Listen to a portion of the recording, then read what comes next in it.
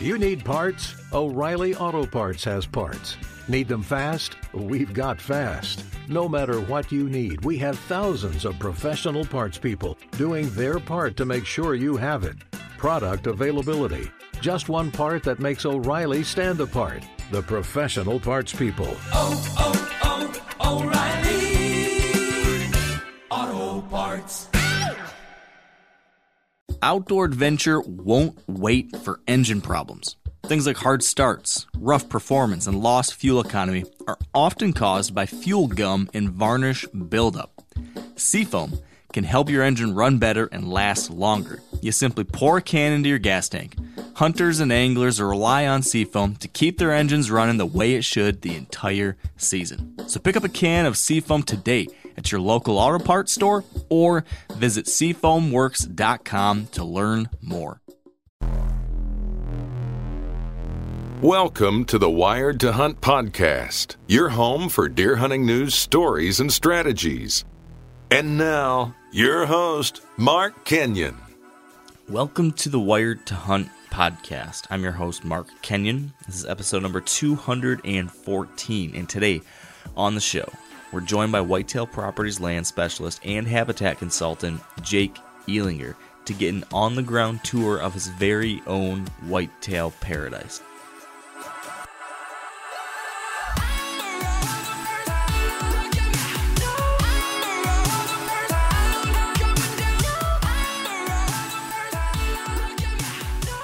All right, welcome to the Wired to Hunt podcast. And today on the show, we're talking whitetail habitat and management and smart hunting and small properties and all sorts of interesting topics along those lines with Jake Ehlinger. And Jake is a fellow Michigan hunter, and he's a Whitetail Properties land specialist and a whitetail habitat consultant.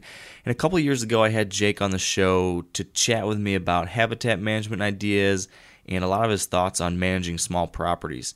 It was a great conversation. I actually remember I was recording it in a really hot basement in the middle of July with no AC, so I think I was, if I remember this day correctly, I think I was soaked in sweat while talking to him and sitting on a cardboard box. But despite that, the conversation was awesome, and I was just left wanting more. There was so much more I wanted to cover with Jake, and in the years since that, Jake actually mentioned to me a couple different times that I was welcome to come actually walk his property, to tour it, to learn about what he's done there, and to actually see all the different projects that he's completed. So finally, now 2 years later, that's what we did. Earlier this week, myself and Jake and my buddy Furter went and we walked Jake's 67-acre Michigan piece of whitetail paradise, and then afterwards we sat down to discuss everything we saw. So man, I think that you are really going to enjoy today's episode. If you heard that first one with Jake, I think what you're going to find is that we took things to the next level today. We cover a lot more of the topics that we touched on last time, but we cover them in much greater detail, and then we go into a whole lot of new ideas as well. So that's the game plan for today. If you haven't heard the previous show, I definitely do recommend going back and listening to that. That's episode number 111. And then here today, we're going to take things even further. So looking forward to you guys getting to hear this and getting your feedback. But before we jump into that interview, I do want to take a quick second to thank our partners at Whitetail Properties. And as I think you've come to learn over the past year or so that we've been working with them, the Whitetail Properties land specialists are just a tremendous resource when it comes to land and how to buy it or sell it or hunt it or improve it. And Whitetail Properties also shares a lot of that kind of information over on their YouTube channel. In particular, they have this web series called The Land Beat, and that features a lot of short, helpful videos related to improving your property for wildlife. And since we've got Jake here, a Whitetail Properties land specialist himself, on the show, I thought I'd recommend one of those Land Beat videos that he is actually featured in. So if you go to the Whitetail Properties YouTube channel, you're going to find one of these videos titled The Perfect Hinge Cut. And in that one, Jake demonstrates exactly how to create hinge cuts and use them to improve whitetail habitat. And actually in our episode that you're about to hear today, we talk a lot about different things he's created on his property using this hinge cutting technique. But we don't go into too much detail as far as how to actually create hinge cuts, what that means. So I think this land beat video is actually a perfect supplement to the conversation you're going to hear in a few minutes. So big thanks again to Whitetail Properties, and to everyone listening. Highly recommend checking out that video. It's called The Perfect Hinge Cut. Find it on the Whitetail Properties YouTube channel. Now, let's get to the show. So we are here with Jake Ehlinger, and I'm really full of a lot of jealousy because we just walked Jake's property here in Michigan, and it is such a cool spot. I'm very, very jealous, and I'm very impressed. So thank you, Jake, for being here with us and for letting us take a tour of your ground today. You're welcome, Mark, and I truly am humbled because to me, I've just tried to turn this property into the best hunting I can have in the state, given the realistic expectations that I can have here in Michigan. And I just keep learning every year and trying to add to my knowledge base and make it just that much better. So I'm happy you were impressed. Yeah. And I know your jealousy is in a good way. Yeah. Because that's just where you want to be. It's exactly the good way. I'm very just... It's so cool getting to see these things that we talk about so much, but seeing them actually on the ground and done in such a well thought through way. It's so neat to see, and then also to see the results that you've had from it. Yeah. So yeah, it's the most friendly jealousy you could ever ask for. But when you were on the podcast a couple of years ago, you talked through a lot of the things that you've done on your property up to that point. We talked through kind of what it was like in the beginning and what types of things you did and kind of how to think through managing and improving a small property. And that was really helpful to me even then. I found it very interesting. But I think now, having seen it and like really dug into it and seeing it how it's all fleshed out in reality, there's a whole new level of appreciation for what you've done now. Which has been interesting. And so today what I wanted us to do, me and Furter, did you know that's his nickname, Jake? I did not know that. So yeah, I got to hear the story. So without going down too much of a random long story short type deal here, but for a long time growing up, his dad would be around for a lot of different things. His dad's name's Frank. And so one day, we just thought he looks a lot like his dad. He's gonna look like his dad someday. So he's like a mini Frank. So he's like a Frank Furter. And then, but Josh never knew we were talking about this. Me and all my other friends were saying, so they're like, I'm gonna start calling him Furter. So for several years, we just started calling him Furter, but we would never explain to him why we called him Furter. Oh, that's cool. So for years, he got more and more upset about it and not knowing why we called him that. And now I've just continued it on into our adult lives. Yep. So that's him. And I get it everywhere I go now. And I get people address me in emails, like, hey, Furter. His work emails now are addressed to Furter, which means... add me to that list. Yeah. But yeah, so I wanted to bring Furter along, though, because, I think your perspective is going to be really interesting, Josh, because you haven't done as much habitat stuff as I've done, not as much as Jake. So I feel like I think I've got kind of like a middle of the road perspective. I've done some, but not nearly as much as Jake. Jake's done a ton, and then you're a little bit newer into that side of things. So I think we've got three different perspectives here. And what I'm hoping to do is I do want in a second for you to help lay the foundation again. So for people that didn't hear that first episode, just so we kind of know what we're talking about as far as what this place is like, what you had to start with, kind of where we're at. And then I want to dive deep into a lot of the details of how you've improved this property, specific things that me and Josh saw today, talk through some of the examples of different bucks that you've killed recently and how things you've done in the property helped make all that happen. I think there's a lot of really detail-oriented and action-oriented things we can cover today that having the actual tour helped with. Good. You can watch videos, you can read so much, but there's nothing that beats boots on the ground, is there? Yeah, it's a huge difference. Yeah. So unfortunately, we can't get all of our listeners on the ground on your property, but hopefully this is the next closest thing they can get. So can you just kick it off by taking what we talked about last time that took about almost 2 hours, and can you give us a 5-minute version of that as far as the short version of how you got to where you are now? A little bit with this property, where it started. So in 1981, my wife and I purchased this property, 67 3/4 acres. It's strictly because I loved hunting, wanted to own some land, got tired of knocking on doors, dealing with all the challenges with that. And this is where I killed the first whitetail deer in my life, was on this property, just by knocking on doors and having permission back when I was in high school. So it's really cool to be able to buy that ground. It was nothing special. It was a mature forest. It had some flooded timber on it. It had about 27 acres of tillable. So, about half of it's woods and 20 acres of swamp/wetland, a lot of mallard, wood duck heaven, and then some great opportunity with edges and places for food plots and things like that. So I just took off out of the gate back in those days when you hardly read much about habitat, but you did read a few articles about habitat, and tried to basically duplicate and emulate what I saw on other properties where I had good deer hunting when I knocked on doors. So I knew I had to have thicker cover, I had to have food sources, I had to have good access. And over the years, I started planting trees. I started doing timber harvest, which then moved into hinge cutting and travel corridors and stand locations. And as you saw, I've got warm season grasses, multiple food plots, large destination plots, tiny little micro plots. Probably pretty darn good access, as you can tell. Really good access. That's probably been my hardest struggle over the years.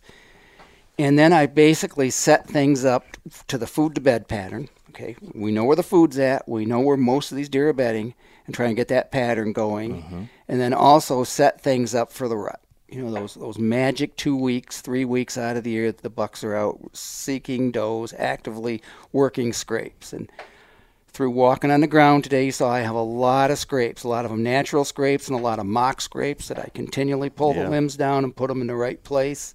And lots of edge and places for bucks and does to spend their time.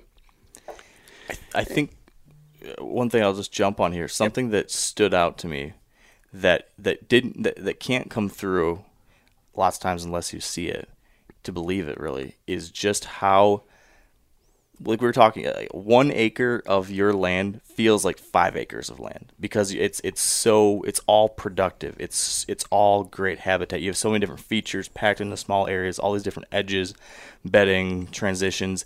There's very little ground that isn't serving a purpose on your property. So even though it's 67 acres, it feels like a very big property. I feel like it must hunt like a much bigger property because of that. In my own eye, I believe that the deer probably, as far as edge and utilization, it's like 200 to 300 acres of a standard property. Yeah. There's just a lot of places for them to go. And like you say, every piece of that property is doing something for the deer, pretty much. Other than where I drive my tractor, that's it.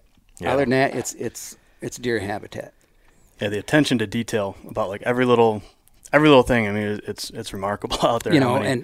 And when we talked 2 years ago, I talked a lot about how important I've come to realize early successional growth is. And you got to see it. Here it is. It's middle of May when growth is popping out of the ground. We've just had 4 inches of rain, and there's just a little bit of browse in those areas, isn't there? Oh, man. Yeah. I mean, it's you're incredible. Jam-packed with new growth and great food, great cover. I mean, tremendous whitetail habitat. You see so many properties, so many areas out here where you just get these wide open woodlands that people think are beautiful, right? Beautiful kind of parkland environment, but very little value to deer. This is the complete opposite. Yeah. You can't see 10 yards in most areas, but it is jam-packed with the kind of stuff the deer want. Yeah, it is. And so as the years went by and I got good with food plots, good planting trees with a plan, and there was a plan. I knew I wanted to walk down this edge when the wind is from this direction. I knew I wanted to access a bedding area during a certain time of the year, so I strategically planted trees, planted warm season grasses, or a combination of hinge cutting and timber stand improvement to create a screen so I could get into stands. When deer were bedded 60, 70 yards away, they wouldn't get up and move. And it just seemed like a daunting task that nobody could do, but I've pulled it off enough to know I'm doing it. Okay. Right. And you saw it, and once you get there, you realize, Jake can get in here on November 8th and go right past deer that are bedded and get in a stand, then wait for them to get up and walk by. And I could see how the one thing I would have thought, if I had known about your access route, I would have thought, how the heck do you hunt this? Because there is so much great habitat, so much bedding. I mean, there could be deer almost anywhere in some cases if you didn't really understand it. Right. And but I can see that you've got well thought out routes. Certain times you can hunt it, certain times you can't hunt it. Yep. And you'll probably agree, maybe this will help for the listener. My habitat works in level of preference. So during the seeking phase, it's all about where are those does bedded, where are those bucks utilizing areas of security. So those are the more difficult places for me to get to, but the most rewarding from a hunting standpoint. When it comes to food in early season, a doe harvest, or late season, those food plots are easier to access for that exact reason. I can get in there, not really make an impact to the bedding areas, slip out after dark, not really bother the deer. Yep. And so it's all working pretty good. It took a long time. It's not like any of this happens overnight. But it's just been a heck of a learning curve. So how many years have you been working on this property? Since 1982. Wow. Yeah, it's a long haul. And real serious the last 20 plus years. Has there been any one thing that you could point to that was like a light switch moment? Like, once I started doing X, I noticed like a totally new level of success. Is there anything you could point to that was like your biggest aha? Yeah, and I would say, this is a two-stage. When I started realizing how many trees you had to remove out of the canopy to get early successional growth, to carry browse through the winter to hold more deer, more bucks, more does through a season, that was a big aha moment, because I don't think you saw the areas. There's not many trees standing. Yeah, so can you describe how many trees you got to take out? Like, are we talking 50%, 20%, Oh, we're talking 70%? 85 to 90% of the standing trees go down in particular bedding areas. Now, that's not the entire woods. These are, you saw them, from 3/4 to 2 acre areas.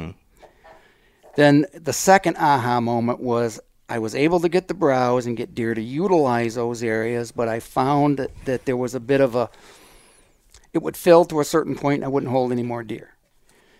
So 6-8 years ago, I started cutting openings inside of these hinge cuttings because I really started observing doe groups, learning more about doe groups, really from observation and stands, looking into these bedding areas. And anywhere there was an opening, these doe groups would bed, with the oldest, smartest matriarch does laying directly with the wind in their favor, and then all the younger deer looking at them and watching them, taking their cues.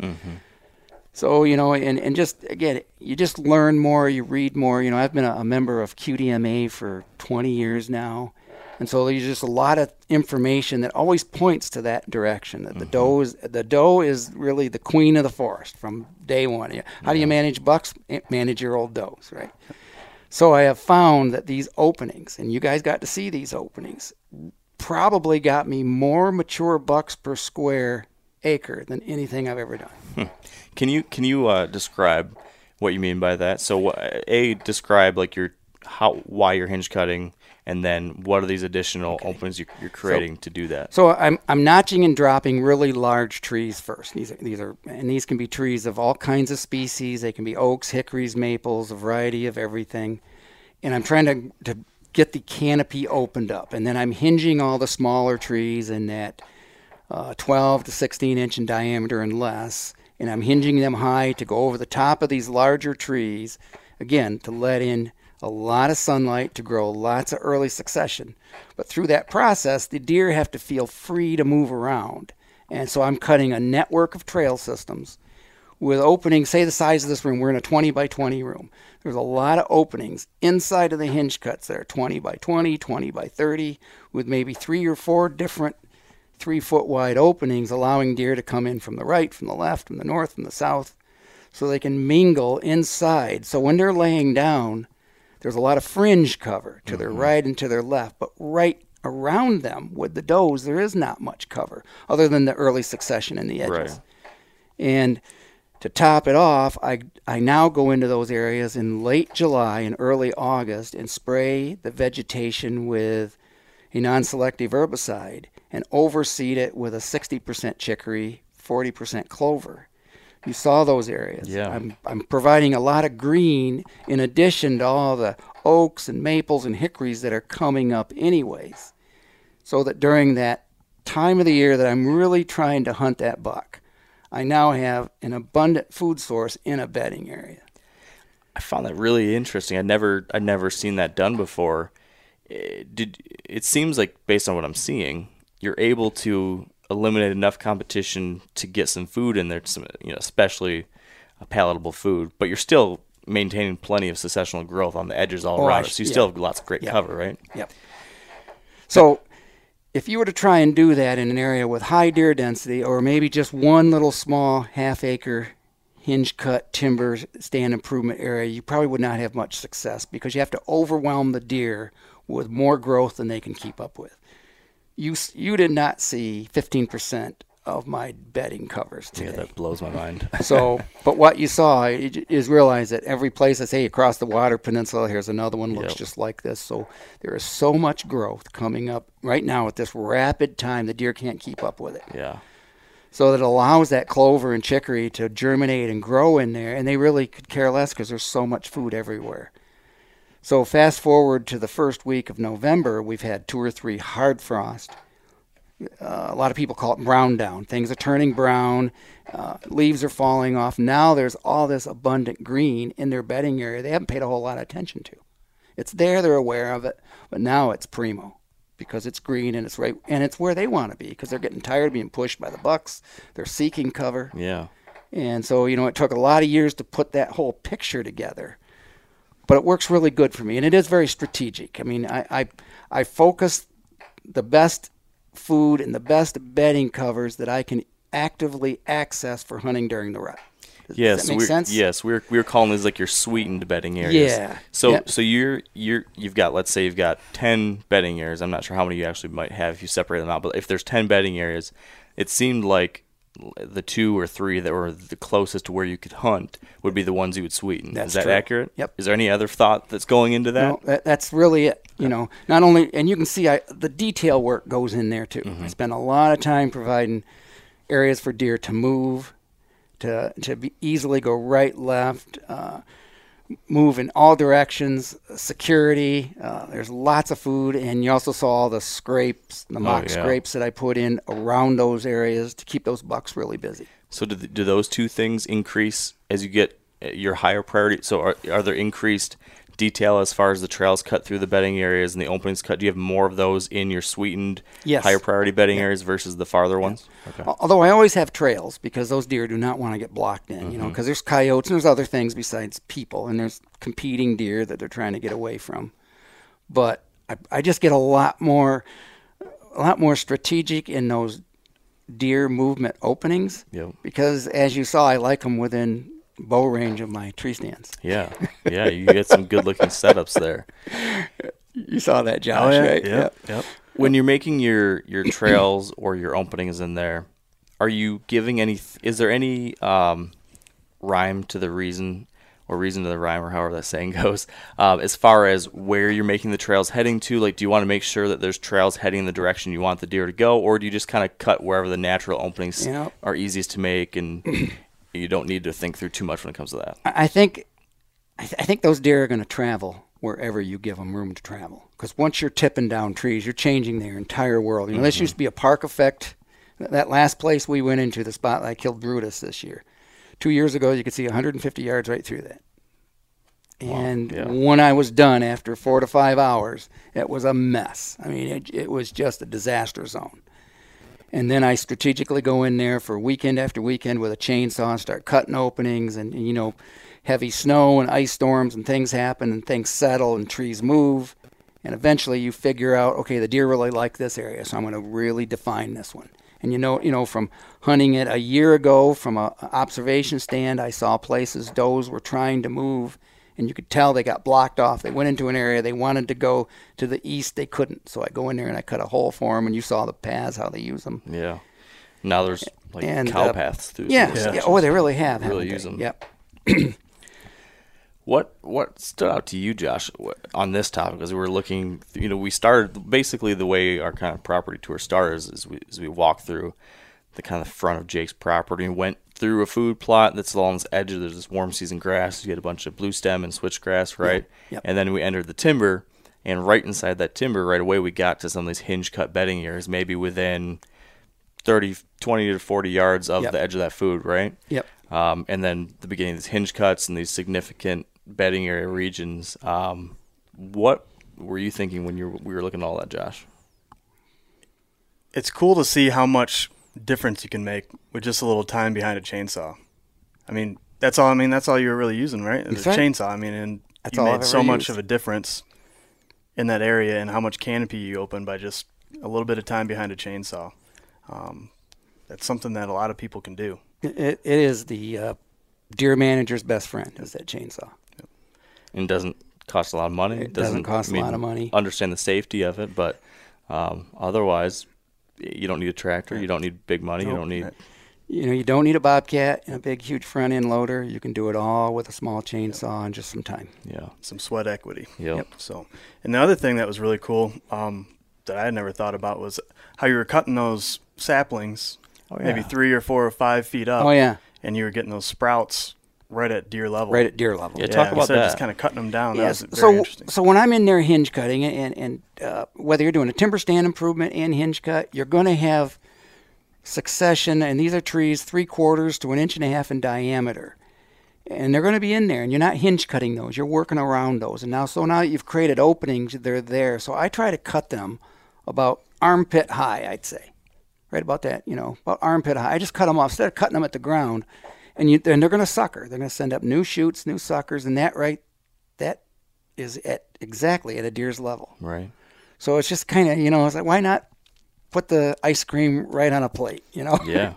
I think we've mentioned numerous different examples of how you just sweeten the pot on these bedding areas. Yeah. You've got the open canopy, then you've got the openings, then you've got the corridors, then you've got the overseeded food, now you've got these saplings, new sprouts. I mean, it seems like you're really providing primo habitat in the spots you really, really want them. Yeah. So it seems like you can really focus where it's most likely that the majority of deer or the deer that you want to be there will be. Yeah. That truly is it, What about spacing? One of the things I was curious about, and I think based on what I saw, well, I guess I'll let you just answer, but do you try to space bedding areas in a certain way, or do you want them to be a connected stretch of bedding that never ends? Or what are your thoughts on all that? It's kind of topography, property specific. So the first place we walked into was actually where I started 20, 30 years ago, hinge cutting. And there's a natural peninsula there. We eventually got to that peninsula, which had natural deer bedding to start with, even though it was pretty poor habitat. So I decided to take that entire peninsula and work towards the food plots and create a lot of room for deer to bed. I don't know how many deer could bed in there. It's a big area. It's probably 4.5, 5 acres of hinge cutting at this point. And you did see I had a very major east-west travel corridor that went right down through the middle of it. And then all these spurs of trails that go right or left. Off of that, the deer could enter and exit different hinge cut areas. Yeah. So my thought there was I wanted to load a whole bunch of does in there and provide one major travel corridor bucks could cruise through. And you saw I had a stand down on the east end of it, and I've got a stand on the west end of it. Depending on wind and other conditions, I now have stands I can pretty easily get into in the rut. And if the wind condition's right and it's the right time of the year, I should have one of my shooters come by. Yeah. That's the goal. Yeah. And most of the time it works that way. So I'm pretty happy with that. Yeah, I can see why you'd be happy. I mean, there were so many examples while walking around where you're just thinking in your head, wow, this lays out just perfect. For this given wind direction that time of year, oh yeah, I could see exactly they'd be coming right through here. Probably one thing we might want to talk a little bit is how that all tied into the location of those destination food plots. Yeah, let's talk about that. So I have destination food plots to the south of these bedding areas and to the west of those bedding areas. So can we let's try to paint a picture real quick. Okay. Would you say, let's imagine like a rectangle that we'll say is your cover. Yeah. And then on the south border of that rectangle is a destination food plot, right? Yes. On the west angle or west side of that rectangle is another. Yep. And then that whole rectangle then is hinge cuts and these corridors and all that stuff.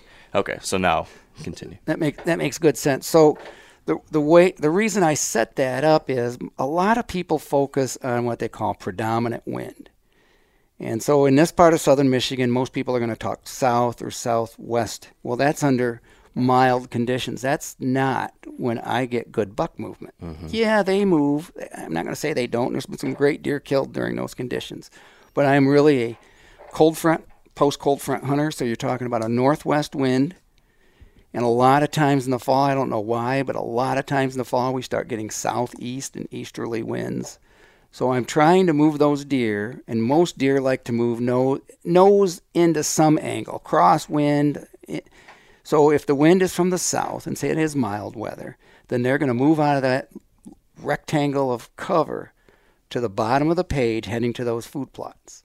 So I'm going to strategically get myself in between there if it's the rut. If the wind is from the west or the northwest, then they're going to start going to the left-hand side of that rectangle. And the same thing, I'm just trying to put myself along the edges of those bedding areas to ambush one of those cruising bucks. That's my goal. If I'm trying to kill does in the early season, I'm a lot closer to the food, but I'm still utilizing that same movement pattern. Yep.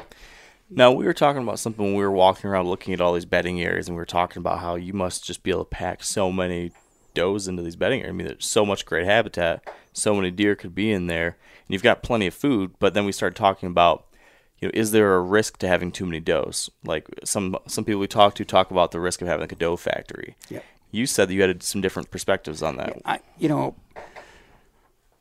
I lose my deer once my food is all consumed. So the first thing they're going to do when they eat everything that is in my destination food plots is they're going to go to woody browse, because that's very important food, especially at that stress time of the year. So you can see I'm really well covered with woody browse, but they do like large destination food plots to go to.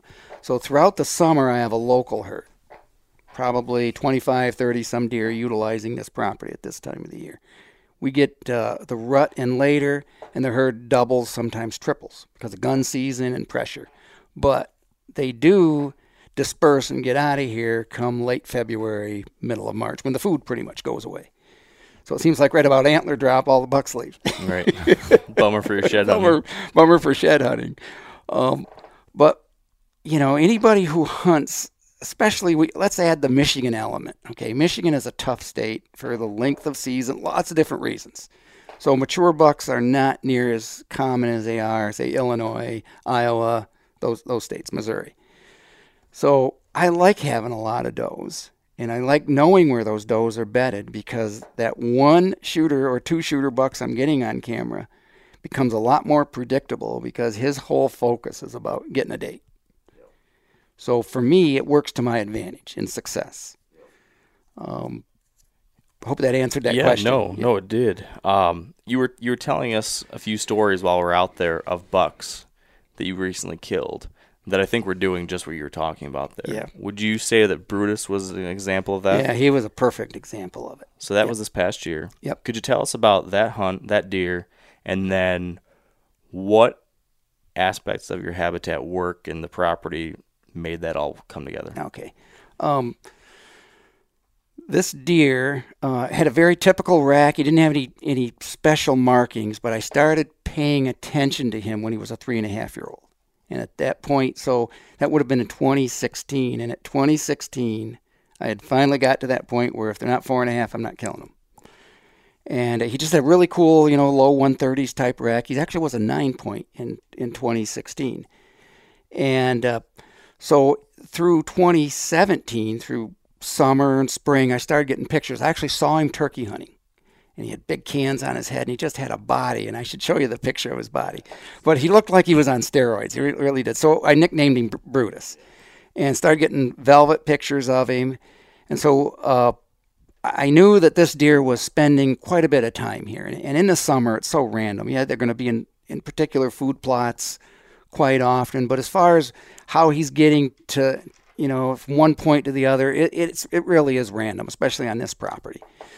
So I had this great bedding area that you had been in, And it just has all the food. It has all the openings for does. It's capable of holding probably 25 to 30 does in a 2-acre area. And I had cut a what I call a barrier hinge cut, about 60 yards long to the west of that bedding area, and it stopped about 40 yards from that bedding area. And at the very end of that barrier was a triple oak tree that I hung a stand in. And when you say barrier hinge cut, what do you mean by that? It's cut very low to the ground, so low that deer cannot bed in it, and it's more of like a fence. Imagine a bunch of trees cut all parallel to each other, laying across each other so that deer cannot physically go through it. Or at least being lazy, they don't want to. Right. Being the lazy deer they are, they normally go around it. Yep. So I left this gap, about a 35 to 40-yard gap, from the end of that hinge cutting to that really good doe bedding area. And there's also a bunch of scrape limbs that I have all tied in very close there. And my whole goal about hunting that area was waiting for the perfect time of the year. Mm-hmm. Because now I'm talking about a 4.5-year-old Michigan buck, which is really an extremely tough animal to hunt. So I run a couple of game cameras in strategic scrapes that I can drive an electric cart to and pull the cart out of and get out and get data and not leave any scent on scrapes I would never hunt over. And I started getting data on that deer all through the month of October. But it was all nighttime data. And as we got more and more into November, I started getting, he was now 20 minutes till daylight or 10 minutes after dark. And the Saturday before November 8th, I pulled the cards and I had 2 days of him in daylight. So I said, cool, Brutus is moving during daylight. He's starting to move around. And so I waited for a northwest wind day after cold front, high pressure day. So I look at the 10-day forecast on Weather Underground and I see that the upcoming Wednesday I have just that. A 20-degree temperature drop, high pressure, northwest wind. It happens to be November 8th. There isn't a better day. Yeah. It's funny. November 7 is when I got my one opportunity at Holyfield. See it. And I was looking at my phone and I wasn't even going to shout him. But you had an opportunity. He was there. Yeah. So it would have been that day the cold front, I think, was hitting, and you were hunting the day after that. Yep. So started around. No. What I'll do is a lot of people talk about cold fronts. And cold fronts are great as they approach. And you're going to get a lot of your younger deer. Now they're going to be your does and bucks and 1.5 and 2.5-year-old bucks. But when you start getting 3.5 and older, and especially in a high-pressure state like Pennsylvania, Wisconsin, Michigan, I think those older bucks just wait out the nasty weather, the gusty. Usually there's rain, snow, a little bit of everything mixed in with it. And they like that following day, getting up and covering ground. Their precipitation is over, so they're going to open up and refresh in all of their scrapes too. So I knew the date and the conditions were right. There was one thing that I was looking for, and so I go to U.S. Prime Times for moon position. It was about 4 or 5 days after the full moon. I really don't care about the phase it was in. But on that day, there was a moon minor, which means the moon was going to set at about 11:30 that day. And I actually told my wife the night before, I said, I'm getting up early, I'm going to go kill Brutus. And I said, I'm going to hunt till 2 o'clock. Because I said, we've got a moon minor right around noon. And the coolest thing was, you saw the stand. I headed into that stand. Got into that stand, and right 10 minutes after daylight, I had 1.5-year-old buck behind a young doe, acting a bit bucky, but not. He was not chasing. He was just following her. And they moved out, and just like I expected, there was zero deer movement. I saw some turkeys and some squirrels, and I think I saw one coyote come through, but there was very little deer movement. A couple does here and there off in the edge, stand up in the hinge cut that I was watching. Yep. And as it got closer to that time, and I was very aware of the time that it was going to be, I remember looking, because I always have a watch on my backpack just to keep track. It was 20 minutes to 11, and here comes a buck. And then right after that, boy, here's 2 does, and here's some fawns, here's another buck. And for 20 minutes, the only word I can use is pandemonium. Out in that stand, I had 15, 20 deer, 7 antlered bucks, 3 bucks, 3.5 and older, moving around in front of me, just giving me a show of my lifetime. Wow. You saw where those scrapes were. There were bucks hitting scrapes. There were bucks rubbing. There was a buck in that hinge cut, snort wheezing. That's awesome. My real cool 10-point, I call Mr. Perfect. He was out there.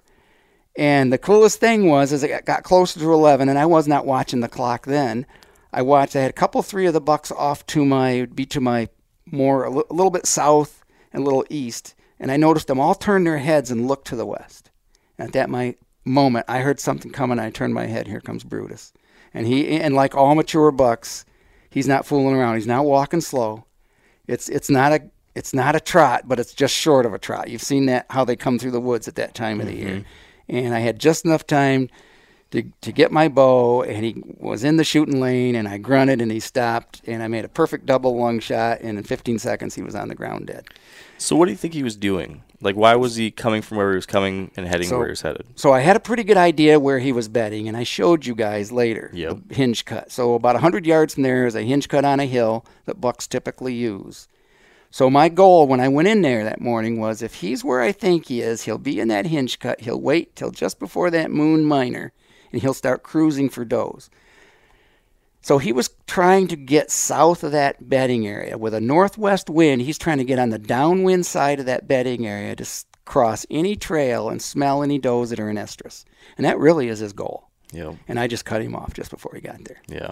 Perfect placement. So, and then with that barrier hinge cut too, it narrows down the area that he might go through. It did. The perfect spot between the bedding areas. I mean, it was a beautiful, beautiful setup. It's a really good set. Yeah. And that was 2 years in the making. I had to relocate that stand a couple of times, but that was my first time in this year. So there's a handful of things within that I'd like to pick apart even more. But you talked about the moon miner. And interestingly, a few months before this hunt, I actually called you to get some insight for an article I was writing, and you talked about this, your perspective on the moon, because there's so many different theories about the moon. Some studies show that there's nothing to the moon. Some people swear by the moon. Some people swear by moon position. Some people swear by moon phase. Some people swear by what color the moon is and what time the stars are lined up. But what's your take on the moon? 'Cause you mentioned the moon miner, but can you kind of elaborate in general what matters? How do you look at it? So for me, just so that everybody can understand, it's position in the moon, and the moon is closest to the Earth and farthest from the Earth at 2 times during the day. And so when the moon is directly overhead or directly underneath, that's called a major. That's closest to the Earth typically. And then when it's on the horizon, the moon is either rising or setting. It's also fairly close to the Earth. So it's believed to be a gravitational pull. There may be more to it than that. Only time I pay attention to it is when it's at 11:30, when it's a non-peak movement period. You know, deer are precuspal animals. They move that first hour and a half of daylight, that last hour and a half of daylight. So if you have a peak moon position during that time, it's not going to make a big difference anyway. But it's really going to make a big difference in an odd time of the day when deer normally aren't moving. Imagine how many hunters went out on November 8th. There was 0 deer moving. They sat till 10:30 and said, well, heck with that, I'm going back getting some coffee. And it was just getting good. Mm-hmm. and so it's not the end all. But when you have all the other factors, I've done it enough to see it work. So yes, and this is something we ask a lot of people, and I'm always endlessly fascinated by it. But how would you rank then all these different factors that might increase or decrease deer movement? Because you talked about timing being really important. Yeah. So you mentioned a bunch, but can you just kind of prioritize them for me? Time of year, first 10 days of November, definitely a huge factor. Okay, because where we're at in this part of Michigan, that is pretty much the seeking phase and the pre-rut. So that's number one, timing. And then I'm going to go with weather conditions. It was post-cold front, a gusty 5 to 8 mile an hour northwest wind. And it was also high pressure. I'm not the only guy that talks about high pressure. A lot of guys focus on high pressure. I think high pressure gets a lot of deer up and moving. They don't know why, but it gets them moving. So I'd rank those 3 conditions first, and then the fourth one being moon position. So we talked about how you sweeten your bedding areas. Would you look at the moon as like kind of a sweetener to these other things? You want all these other factors, and that's going to tell you, this is going to be good. But then if also this moon factor lines up and it tells me that you might want to pay a little extra attention to this point of the day, that kind of just gives you a little bit more reason to be... Yeah, rather than going back to get coffee at 10, stay till afternoon. Yep. Ride through that moon factor, position, not phase, and just see what it gets you. Yep. Because, I think if you did that 10 years in a row, always played that, you'd probably find that 6 of those years it was good. Some years everything's right. Sure. You can have the sweetened bedding, the right day, the right time of the year, the right weather conditions. You just don't see that shooter. There's a lot of things that happen we don't know about. Yeah. He goes left, right. He got in a fight with a buck the night before, and he's licking his wound somewhere. You don't know what's going on. But all things being equal, I think we stand a better chance. You know how hard it is, Mark. Oh, yeah. It seems like we have to line everything up, don't we? Yeah. And if I can add one thing, I've learned in the last 10 years to be very disciplined and just stay the heck out of my good areas until it's right. Yeah. I think that contributes huge. Okay. A fresh stand, no one will tell you any differently. First time in, fresh stand is the best opportunity you'll ever have to kill a mature buck. So on that point, we talked about it a lot out there when we were walking. Before you killed Brutus, how many times had you been in hunting that season? So I know you were looking for just that perfect. As far as a rut, that was my third rut hunt. Of the whole property. Of the whole property. And I did your first time on that stand? First time in that stand. Yep. I hunted November 3rd. I hunted with a decoy. Had a very successful hunt. Could have killed a really neat deer, but he was just too young. But everything was perfect, and that happened to be a cold front as well. It was an evening hunt. It was easy to get in. Just had fun. Got the greatest video and just learned so much about that deer.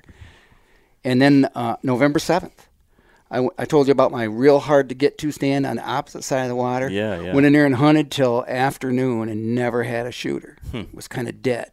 But the moon position was not good. Interesting. Okay. And there could have been other factors there too. But it was not post-cold front. The cold front rolled in on the evening of November 7th. Yeah. And it was the morning of November 8th was post-cold front. That could have something to do with it too. But that was 3 separate hunts. It was the right time of the year.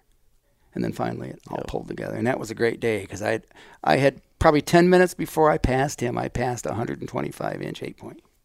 It's a hard pass in Michigan. I got good video of him, and he's easy 18 inside. Wow. Nice. Going to be a great one this year. Yeah. Based on what I'm hearing, it sounds like you've got some very promising things to look forward to this year. Yeah. I'm hoping. Between that deer and then the Mr. Perfect buck you were talking about. Yeah. So, it's like with everything. I don't care what you do in life. The harder you work, the luckier you get. That is true. So I do work hard on my habitat. I work very hard in the habitat, getting the trail systems right, getting my stands in the right location. And then one thing we haven't touched on, but I know we talked about this 2 years ago, and it segues perfect. I work really hard on my scent control. Yeah. Yeah, so let's talk a little bit about that too. I know we talked a little bit, but give us a refresher on that because, again, we've talked about how important timing is. Yep. And timing is important because you're trying to minimize your pressure on deer until the right times. And by being really smart about scent control, you're also minimizing that pressure.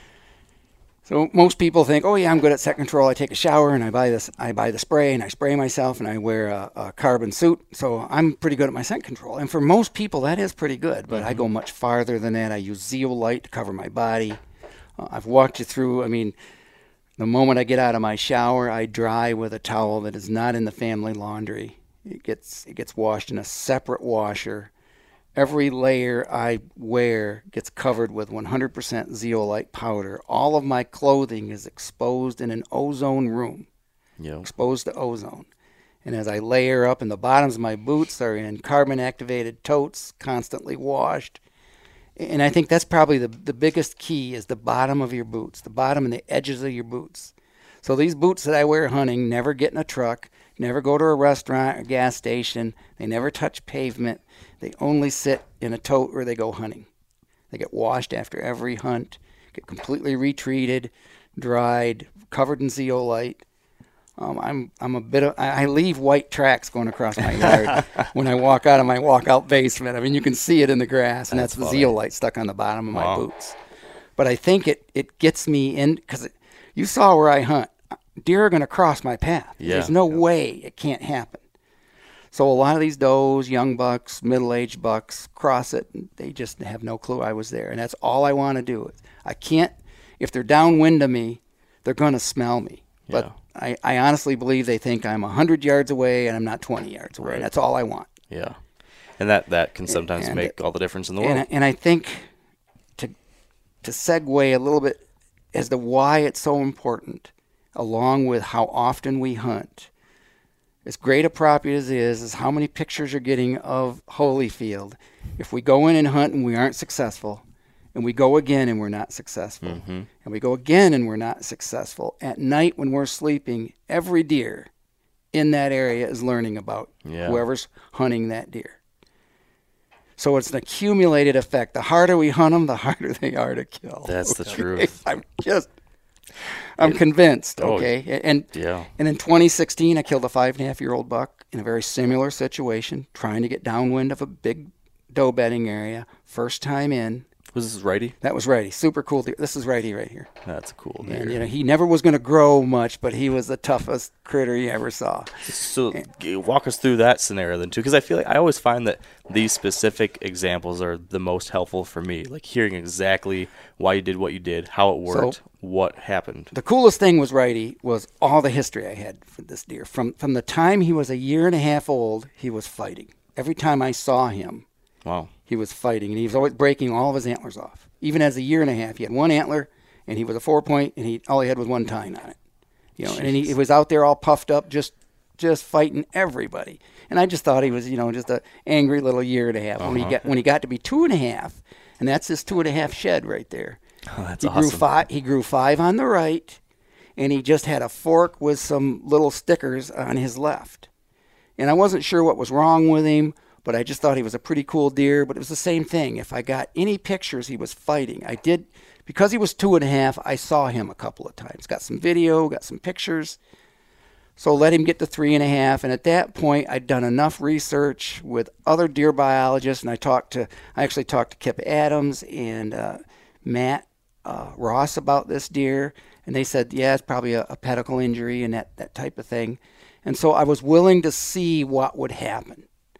So I let him go to 4.5. I passed him once at 3.5 with a muzzleloader because I had killed that 10-point the year before, which was a really good afternoon hunt. Yeah. So I've gotten pretty good at killing nice mature deer on this farm. So I passed righty because I'd already killed a pretty decent 10-point. So now he moves into 4.5, and as a 4.5-year-old, you would never get a picture of this deer in velvet with another buck. If you got a picture of him, he was always alone. And the only time you saw him with another deer was during the seeking and chasing phase. He was fighting. So he was a pretty cool old deer. And so I wrote an article after I killed him in the Quality Whitetails called Righty the Fighter, just because of who he was, and he fought a lot. But I got enough data on that deer by the time he was 4.5 to basically focus on an area he was spending time and make sure I hunt that. During that 4 or 5 days, I got daylight pictures of him the year before. So that's what I did. I looked back on the calendar, reviewed the photos, saw the days. Those days were November 11th through November 15th of the prior year. So we had November 12th of 2016, we had post-cold front, high pressure, moon major at 8:30 that morning. Northwest wind. So you saw the stand I got into because I got more pictures of him in that area than anywhere. I thought he's probably cruising through here trying to get into that corridor and get downwind of those does. So that was a morning hunt.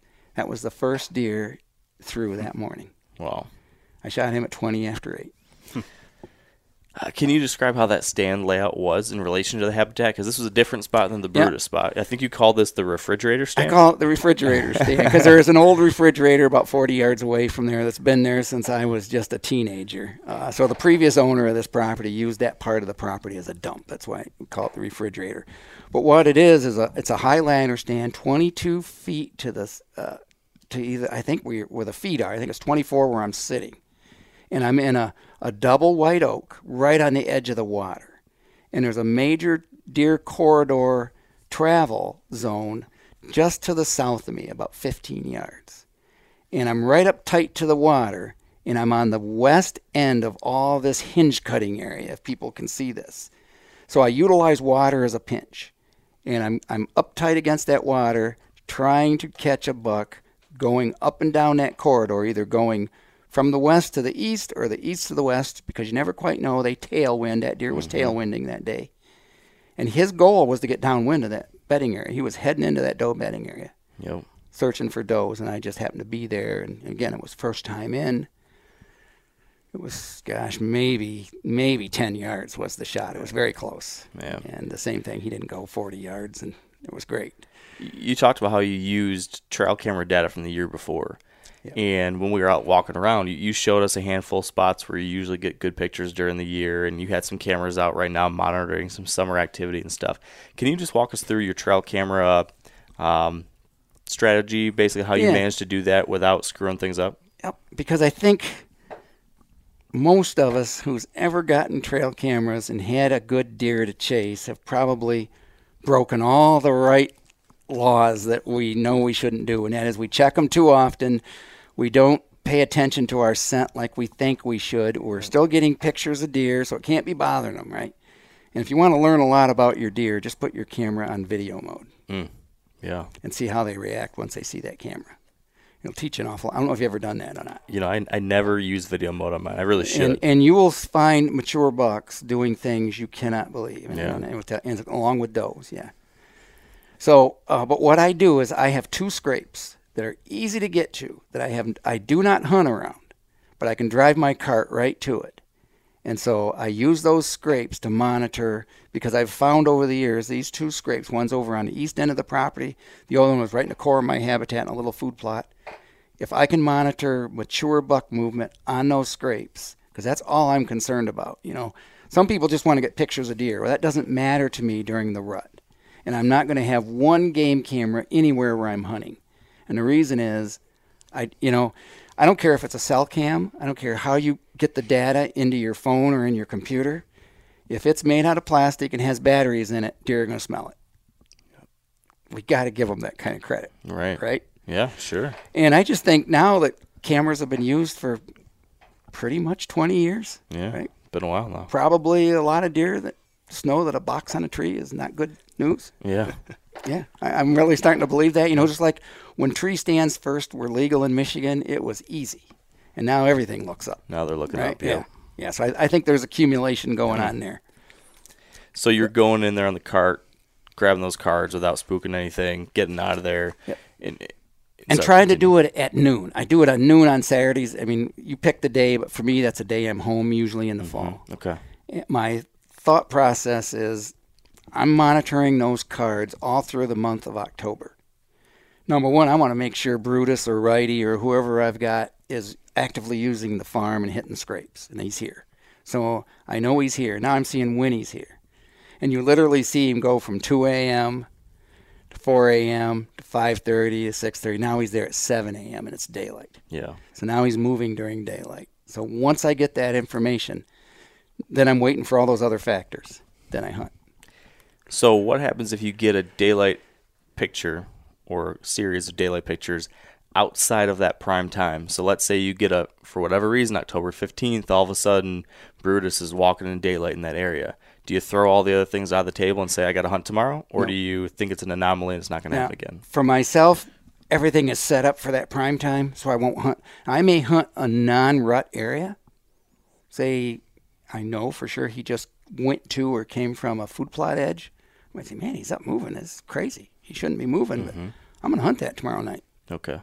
Because you might kill him. I mean, you really could. Yeah. It does happen. So you're not going to go into your very best spots. But I'm not going to go into my my best spots until it's the right time of the year. Okay. Josh, what are some of the other things you were thinking about when you were walking out there? Yeah. Questions you had? I just want to back up real quick, talking about the refrigerator stand. Can you explain the wires that you had strung up there across the trail, and you had the? It's an area where there's as much as I have early succession. This is an area that I don't have bedding going on. So I have some larger mature trees, as you saw. So I didn't have any small trees to create licking branches. So I ran 2 straight, just plain wire, I guess just fence wire, between 2 trees about 5 yards apart, probably starting at about 6 feet to 7 feet. And then I used plastic electrical zip ties and tied 4 or 5 limbs and trimmed them all so they would be about shoulder high. And you could see it was about 25 yards out in front of my stand. and it was right over a deer corridor, and so all the bucks coming and going stop right there and use that licking branch. So it's a great place to shoot. Yeah, you know? Yeah, you have many, I mean, so many scrapes on your property. And I think it was maybe Furter that asked you what percentage of those scrapes were man-made versus natural-made. Number one, how many scrapes do you think are out there? And number two, can you talk through all the different things you do as far as how you create or manipulate scrapes, licking branches, all that stuff, and why? First question, how many scrapes out there did I manipulate? Probably 80%. Okay. What's the easiest way to do it? You've got a 3-inch diameter cherry right on a trail, and it's got 4 or 5 limbs on it, but the limbs start 3 feet from the ground and they end up, 10 feet. You can take a piece of parachute cord or wire and pull that limb down to the base of the tree to get that limb about shoulder high. And I trim it with clippers so that it's right there chewed off, just like anything you see they do naturally. And then I take a rake, and I rake about a 3-foot area underneath it. If there's grass and vegetation, I actually take the time and use Roundup and kill everything. Come back a couple of weeks later, rake it all up. And I never use any scent or anything. I just go right down one. And as soon as one deer uses it, they all use it. So there's a lot of different ways you can do it. I talked about the wire. Pulling down a limb is the easiest. I think lots of scrapes in areas where bucks are transitioning and where their food is and where their bedding is keeps them busy. And especially as we get closer and closer to the rut, I believe there's a lot more communication and competition amongst bucks than we give them credit. I mean, there's something magical going on with this scrape. I mean, a buck dispenses scent on it, and another buck does, and pretty soon you get does on it. And all the good deer biologists will tell you that the does are priming that estrus back and forth. There's a chemical communication going on. So I think the more of that I have within bow range of my stand, the better chance I have of getting a shot of that shooter. Yeah. Is there any? Does that apply to field edges versus back in the cover, or what kind of thoughts do you have around the location of these? Field edge scrapes are pretty much. I mean, all of us have probably watched a buck work a field edge scrape. It's kind of random. No real predictability to it. If he's there, he's going to use it. Most of the time, especially say your ag fields, farmer's got a 40-acre bean field, and you walk down that one fence row and you see 6 big old scrapes, and they're nice ones. And probably 90% of that use is after dark. Yep. Just because it's a field edge, and it's open, and they don't like to be in the open. But those in the cover, especially that transition, and you saw a number of those transition scrapes I had, where I'm going from really good hinging to a fairly somewhat open hardwoods right back into really thick cover again where I have these micro food plots. So those bucks feel real comfortable coming in and staging, moving around. They're not in the open by any degree. And so they're going to work those scrapes and do their thing and communicate with their buddies and go rub some big popple and cherry trees and show off. Yeah. There's a lot of them. Yeah, a lot. So it seems like a lot, but I mean, that's where habitat really comes in. If you don't have early succession to get the trees that you can ultimately have mock scrapes growing, naturally, and get the cover they feel safe standing in during daylight. That's what we're trying to do. We're trying to kill these deer when it's daylight. Yep. And they're just nervous creatures that prefer nighttime. Yeah. So you've hunted big mature deer in Michigan. They don't show themselves very often. No. They really don't. Far less than I wish they would. Far less than we'd all wish, I think one of the things with scrapes, a lot of beginner hunters, and I was the same way. At first, you thought, if there's a scrape, that's where I should hang my tree stand. It was like this visual sign that said, hey, there was a buck here. That seemed like a great place to hang your stand. It seems like as I'm looking at the way you're approaching things, you're hanging your stands in places based off of habitat features and how deer will utilize those, and then you're making sure there are scrapes near that best spot so as to either slow them down once they pass through or maybe encourage a little bit of extra movement in the area around the activity you said. That's it. Is that right? Yep, that's a good way of saying it, because I build the features first. That's the most important thing. Can I get into it and not be seen, not be heard, hopefully, successfully get there? Is there enough reason to keep deer constantly moving? is there bedding areas? Is there food? Are there all these other reasons? And those scrapes are just that extra element. Yeah. Now, I've got some scrapes in there. If young bucks are in there working those scrapes, and then an older mature deer comes in there, he's got to come in there and dispense his scent too, because he's a big man in charge, and he's got to show off, and they're going to duck right out of there pretty quick anyways. And I think this is a good thing to even think about, even if you aren't in an area that you can manipulate habitat. Even if you can't create these features, find those features, and then create some mock scrapes or something to sweeten the pot a little bit. But again, at least the way I typically look at it, unless you find one of these areas where there's almost like what you've created, where you're back in cover, where all the features are right, and then you see this natural cluster of scrapes all over, then that's your blinking red light that we've got all these things coming together. Yeah. And sometimes you walk onto a property and it's just there. Sometimes it's just everything's right. It's naturally thick. Topography's right. There's a cluster of scrapes. There's good food. All a guy's got to do is go in there and hang. Yeah. But most of the time, we don't Doesn't get go that that well. here. No. You talked about, you mentioned access there. We've talked about access a decent bit, but as we walked through your property, we saw a lot of different ways that you implement smart access routes or exit routes from your stands to make sure that you can utilize this property that's jam-packed with great deer habitat, but you're still able to hunt it in a way that doesn't overpressure those deer. Can you talk about the different ways you've gone about improving or thinking through access routes? Yeah, I can. We did stop and talk, but you saw a lot of my natural spruce tree lines. Mm-hmm. So I planted a lot of Norway spruce 30 years ago in a line so I could walk right along beside them in a mowed path quietly to get me to an area I wanted to hunt. Now, normally those stop before I get to that stand, and then from that point on, I'm hinging or growing a lower cover, and I'm very disciplined about mowing that path to my stand, spraying it with Roundup in late August, just prior to when they go hard antler, so that when it does come the right day to hunt that, I have pretty quiet, easy access. And I've been guilty of going out at 11 o'clock at night, 2 nights before I plan to hunt a stand, with a leaf blower and blowing that path clean. Really? Yes. And before leaf blowers, I did it with a hand rake. And there's a lot of guys that used to read about this 20 years ago. I always wonder about this. Because the leaf drop takes place during our prime time. Right.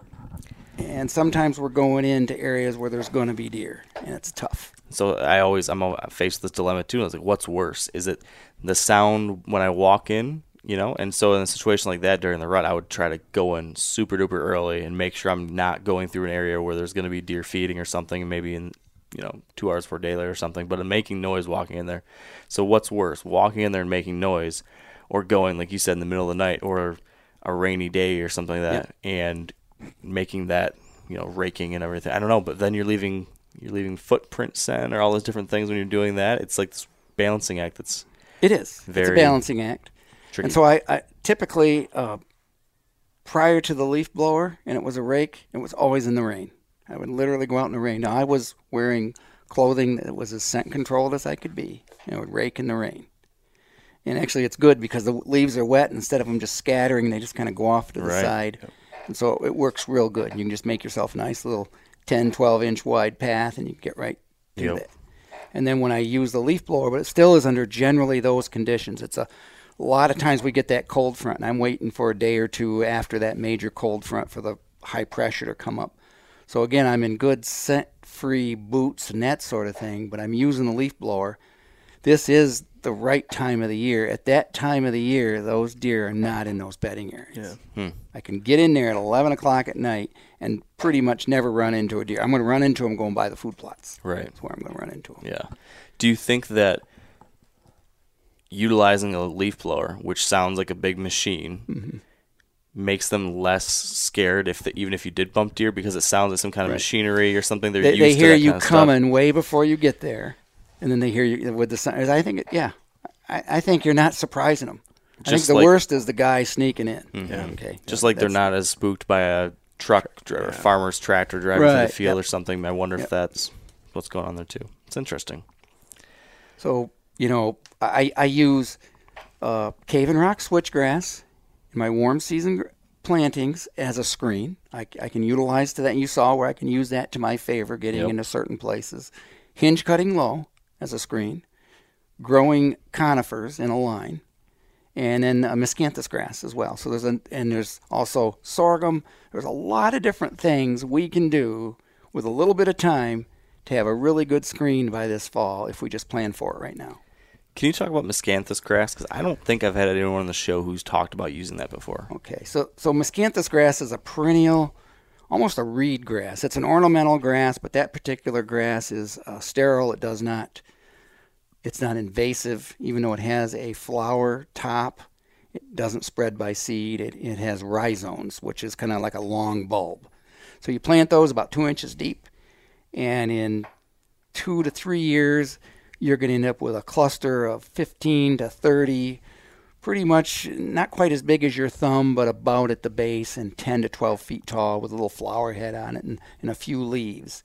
And if you plant them on like 12 to 18-inch centers and do 2 rows of them, you literally will have a wall deer can't see through, and neither can you. So if you plan ahead for anything, and especially some open hill country I've been in, a lot of my clients have planted it, have had great luck with it. And there's a Hillsdale County farm I was on just a couple of weeks ago.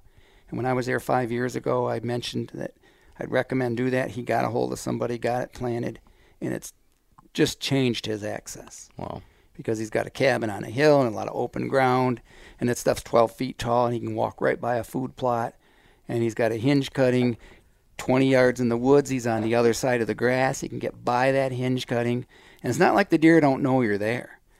They just think it's like pheasant hunting. You know how you walk and then you jump a bird? Mm-hmm. You know, when you were standing there talking, and then all of a sudden, or you jump a deer right in the grass. It's because they just felt you weren't going to bump into them. So I think screening is really beneficial in getting by deer when you have more deer on your property, especially when you start doing the kind of habitat work that I've done. Has that gained popularity over recent years? It seems like everybody. I feel like a lot of people have been talking about like the last year or two. And there's a couple of companies here in Michigan that sell it and provide it. Okay, and I know they're very busy, and wasn't that many years ago. Not many guys would order 200 or 300 rhizomes. What are you going to do with that? Oh, it's for deer habitat. Now I think that's just all they hear. Yeah. I mean, I'm sure they've got their other clients, but yeah. Speaking of access, you pointed out a handful of spots on the property where you specifically didn't make any habitat improvements, and you left it kind of wide open. Mm-hmm. And I've heard this referred to, and I've kind of referred to it as like a deer desert. It's like having a portion on your property that's not attractive. Can you talk about why that's important, and how that factors into what you're doing? Yeah, because you saw the places where I've killed Whiting, where I killed Brutus, and everything's right. Edges, early succession. So I expect deer to be bedding there and utilizing them during during non-rut periods and through rut period and in the late season. These are the best 5-star hotels I've been able to build for them. If I have an area that I've done nothing, and it's a deer desert, and there's very little, if any, early successional growth, and it's a wide open woods, deer do not really want to spend time there. And why would they if they've got such a great place 100 yards away to spend time? Mm-hmm. So I use those open woods as access to move through. Say you want to get into somewhere half an hour or an hour before daylight. I can walk through there and pretty much I'm not going to run into a bedded deer. Yeah. So it allows me in. And it's also future places for me to work. When that great bedding area I showed you where I killed Brutus, over time that's going to degrade. Trees are going to get big. They're going to start maturing. So I'm just going to shift over and do another spot and duplicate it, and the deer will move over. And then 3 or 4 years later, I'll go back and refine that other one. Then I'll have you saw that corridor going down the edge? Yep. Then I'll maintain that center corridor, and then I'll just have 2 really cool places. So there's always a plan in what I'm trying to do. Yeah. I mean, it's everything is thought through. And I think that there's a lot of different people that talk about habitat work. There's a lot of people that try doing different things with their habitat. It's all cool. It's all fun. It can all make a difference. But what I'm always most fascinated by and what I'm always most impressed by are those that can really have this very strategic view of it. You don't do anything by accident. Nothing's being put here just because it's easiest to put it there. Right. I think if you're going to make improvements, that benefit your deer herd, but you're also a deer hunter. You might as well put them and strategically place them and create them in a way that's going to help your hunting best. Mm-hmm. And that's definitely happening on this property. Big time. First, what do you got? Can we talk a second? We talked a little bit about out there about how you tend to get more deer into your property at certain times of the year just based on the habitat that's around. Can you maybe talk a little bit about, we were just talking about the deer deserts, maybe a little bit how you have used the properties around you to help stack the deck in your favor during those times, and utilize what they're doing to benefit you, if that makes. No, I think I know where you're going with this, because I do have neighbors, other properties that people are not doing anything other than some row crops, okay? Whether that be beans or corn. But around here, it seems like it's more beans. As seldom as there corn grown around here. It's beans, wheat, that type of thing. But when you have everything, and I talk about the magic triangle. You've heard me 2 years ago, I told you about that. And that is abundant food, water, and cover, all closely associated to each other. So that really stands out here now that you've had a chance to walk it. And, of course, we had a little more water than normal because of all this rain we've had. But everything they need is right there. So you take the not the best properties, but they're holding some deer, and they've got some ag fields. And then there's a few bow hunters that hunt that property. Now gun season starts. So now, not only the landowner, but his cousin and his nephews and their 3 friends. And, hey, they're gun hunters. They're not bow hunters. So they drive their trucks and they slam their doors and they hunt the same stand. I'm going to my stand, right? Yep. Everybody knows about that. They go to my stand. And I think what happens is the pressure builds. There isn't the quality of cover. So these deer see people entering and exiting woodlots more than they were seeing them. So the deer that are aware of this property and the food sources just move in to get away from it. And so now they're coming in, there's lots of room. And it's not uncommon by Thanksgiving for me to have 3 times the deer here in Thanksgiving as there is right now. Wow. It's pretty typical. By December, when we get into muzzleloader season and later, the large food plot in the back that's all secluded, I've seen 40, 50 deer in there in one night. So there are not that many deer here right now. They're just not here. But they're there then. So how do you change your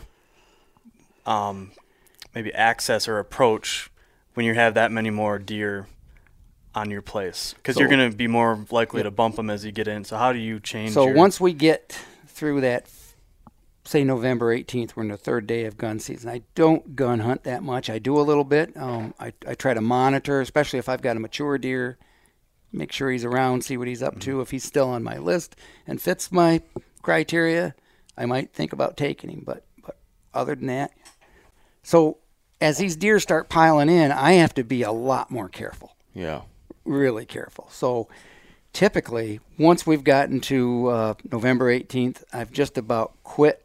I mean, I will not hunt any mornings. From that point on, I'm done hunting mornings because I've got a lot more deer, and they're distributed in not only the bedding areas, but they're hitting the food sources harder. We're starting to get colder weather. We're getting some snow on the ground by first week of December usually. So now I've got does 30, 40 yards from those food plots. So at that point, it's strictly an afternoon hunt under ideal conditions, which is, again, a northwest wind. And I pretty much focus all of my late season hunting on afternoons and a northwest wind. And on that food. On that food, right? Yeah, and it's all about food. And I've had really good luck with mature deer coming in on that food. We talked a good bit about your food plot strategy last time, but I think we shouldn't completely ignore it this time. Could you walk us through how your food plot setup looks right now? And it probably is a little bit different than it was back then, too. So could you walk us through how much food you have, how it's placed, what you do? I put in a total of about 7.5 to 8 acres of destination food. Warm season, Roundup Ready soybeans. I will rotate occasionally into chicory and clover, perennial. And then a lot of small tiny little no-till or just micro food plots. And some of those were underwater. I did show you the one small one. Yep. I really like Roundup Ready soybeans just because it's a lot of food right out of the gate. And, 2 weeks old, they're 4 inches tall, and it's food for deer. And they can take a lot of browse pressure, and it allows me the opportunity to come back later in the season and overseed it with a variety of different cool season annuals. And you're doing that when? Mid-August. Okay. Depending on the season, Really, look at last year. We had the worst drought we've seen in years in this part of Michigan from August all the way through October. We just got hardly any rain. So I'm really watching the weather whenever the weather is. I've also got a few food plots that I till and disc and really make nice that I specifically plant the groundhog radishes, purple top turnips. That's not an overseed. I'm really doing a super good job for that's for late winter feeding.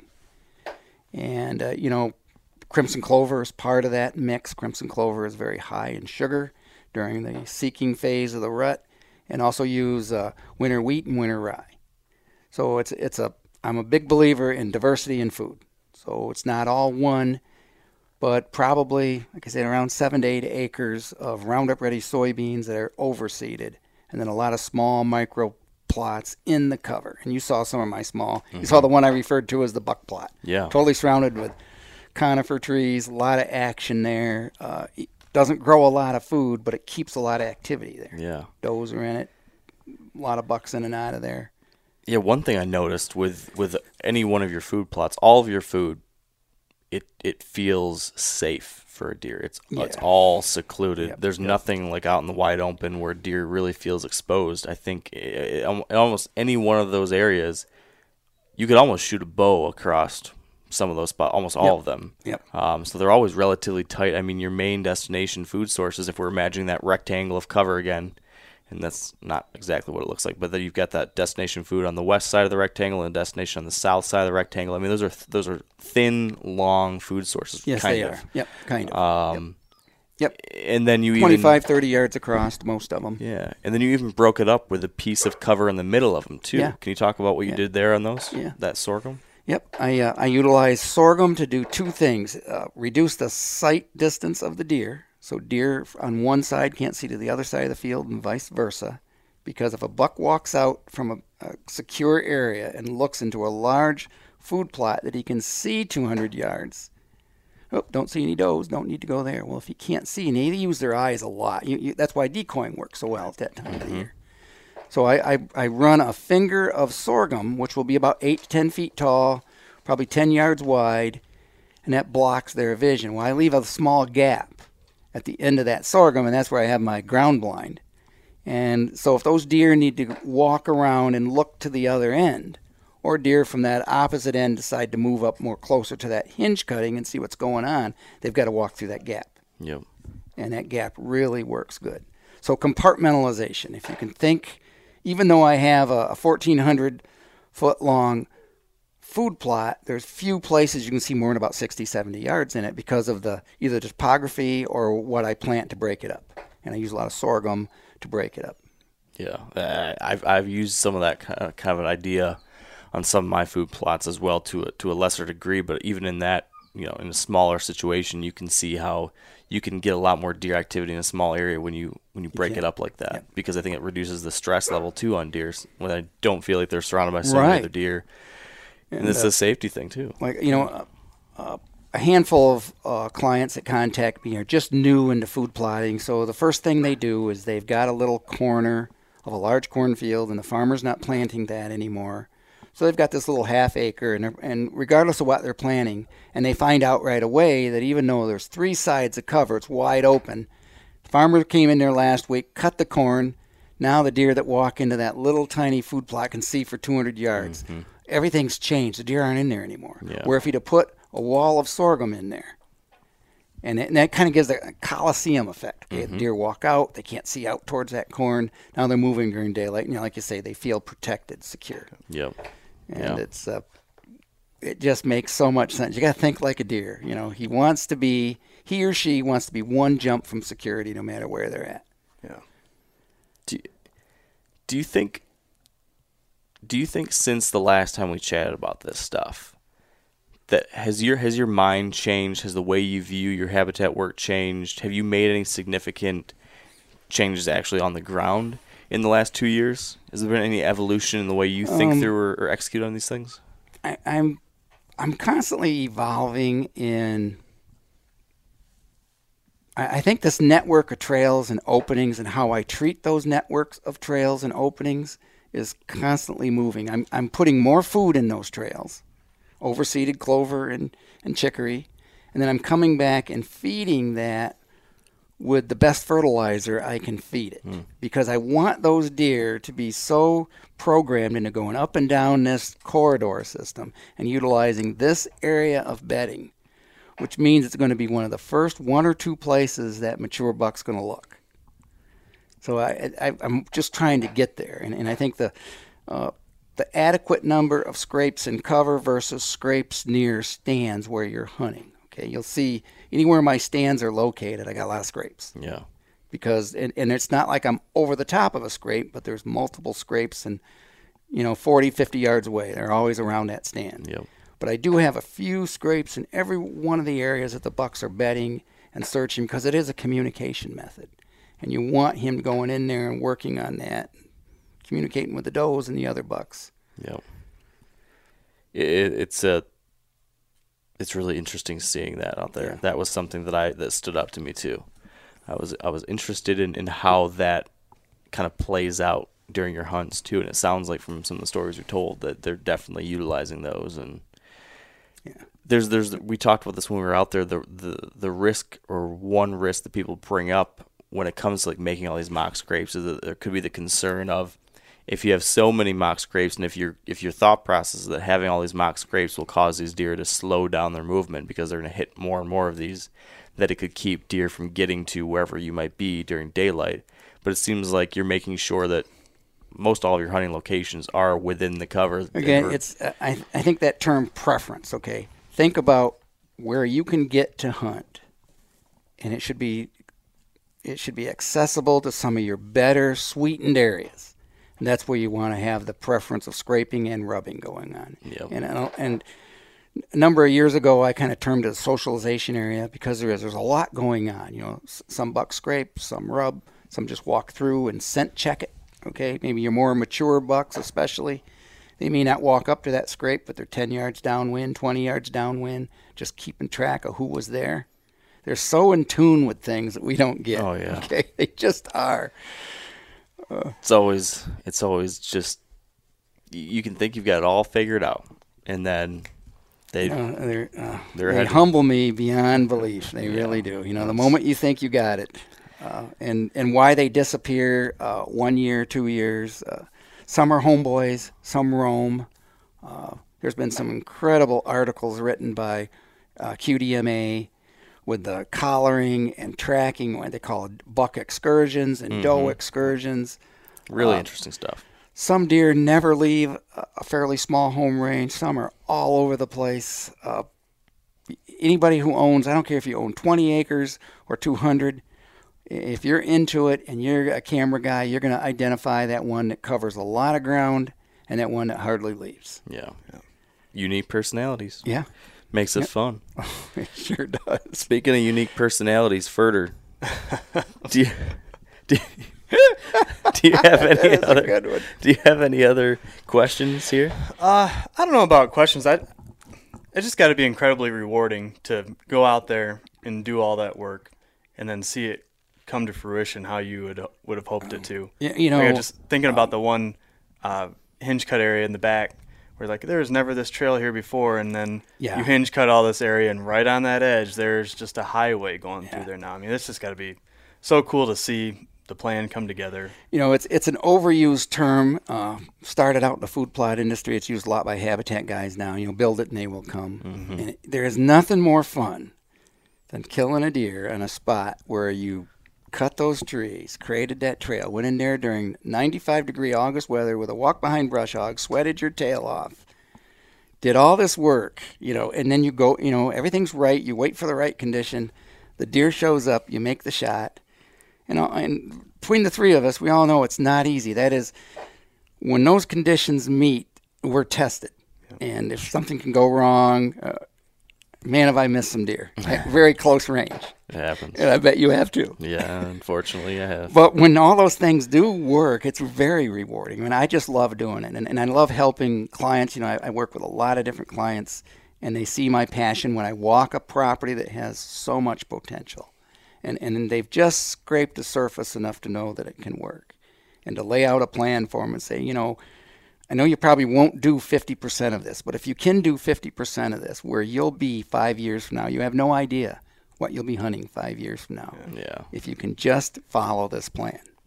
Yeah, you know what was really cool? Something I noticed when we were walking around, and I'm sure you've walked around this property weeks and weeks and weeks of your life. I mean, like so much time you've spent on this property looking at these same things.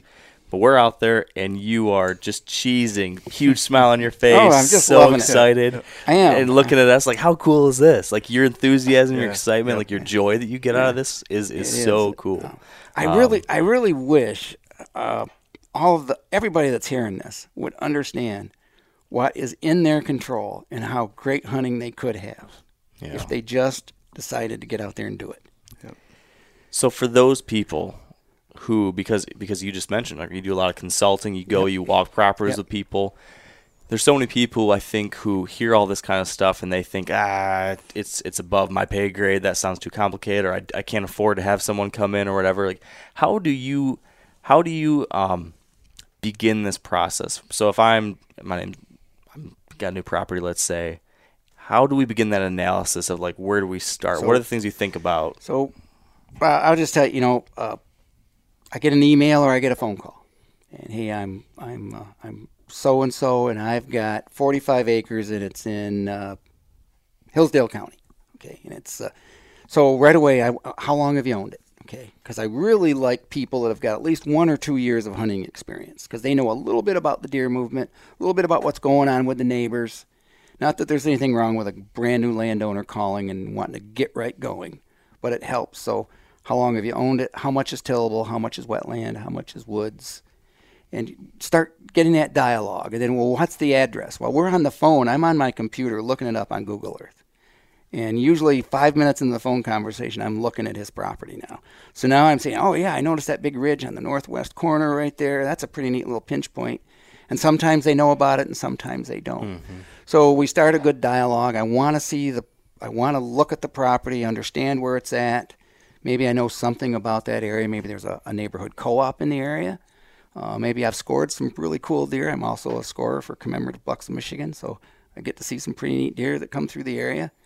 And ultimately, he says, well, the reason I've contacted you, I want some help. So we go over the pricing structure, So I've tried really hard to keep it affordable. So I have a minimum half-day rate and a full-day rate, because a business is business, and it's gonna sink so much money into my time, whether I spend an hour or 4 hours. Sure. So we go over the numbers and how that's charged and what they're gonna get. And the one thing I try to give all my clients is knowledge, because I throw so much. I mean, you saw what I did with you. Imagine that was your property and I was walking and we were still out there, and I'm showing you where they're bedding and how they're feeding here and they're not feeding here, and the great stand location you could have here if you did X, Y, and Z.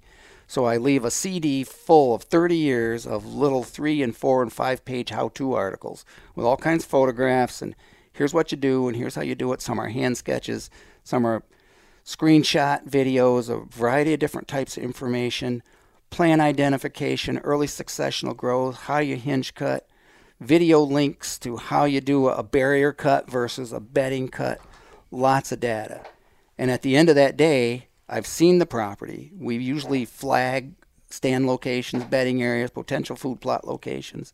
I write him a list. Here's what you're going to focus on for the next 3 years. And I'm going to take a satellite photo with me, and I'm going to draw on that. Say, here's your rut stand, here's your food plot, here's where your bedding areas are, this is the deer corridor you're going to work on. And I give that person enough work to keep them just crazy busy for 3 or 4 years. But that's how the process starts. Pissed off his wife.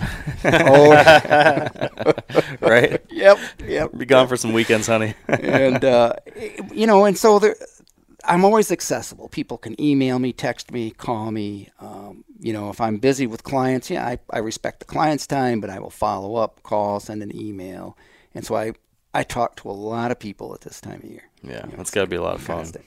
I get a kick out of just doing it on my own chunk of dirt, but I can see how much fun it is to help other people too. Oh, it's just very fulfilling. Yeah. And what's really cool is you meet the people that you can tell when you leave they get it. They're into it. They're committed. They understand. They know about scent control. They understand wind and conditions. They know they're in a tough hunting state. They know about their neighbors, but they get it.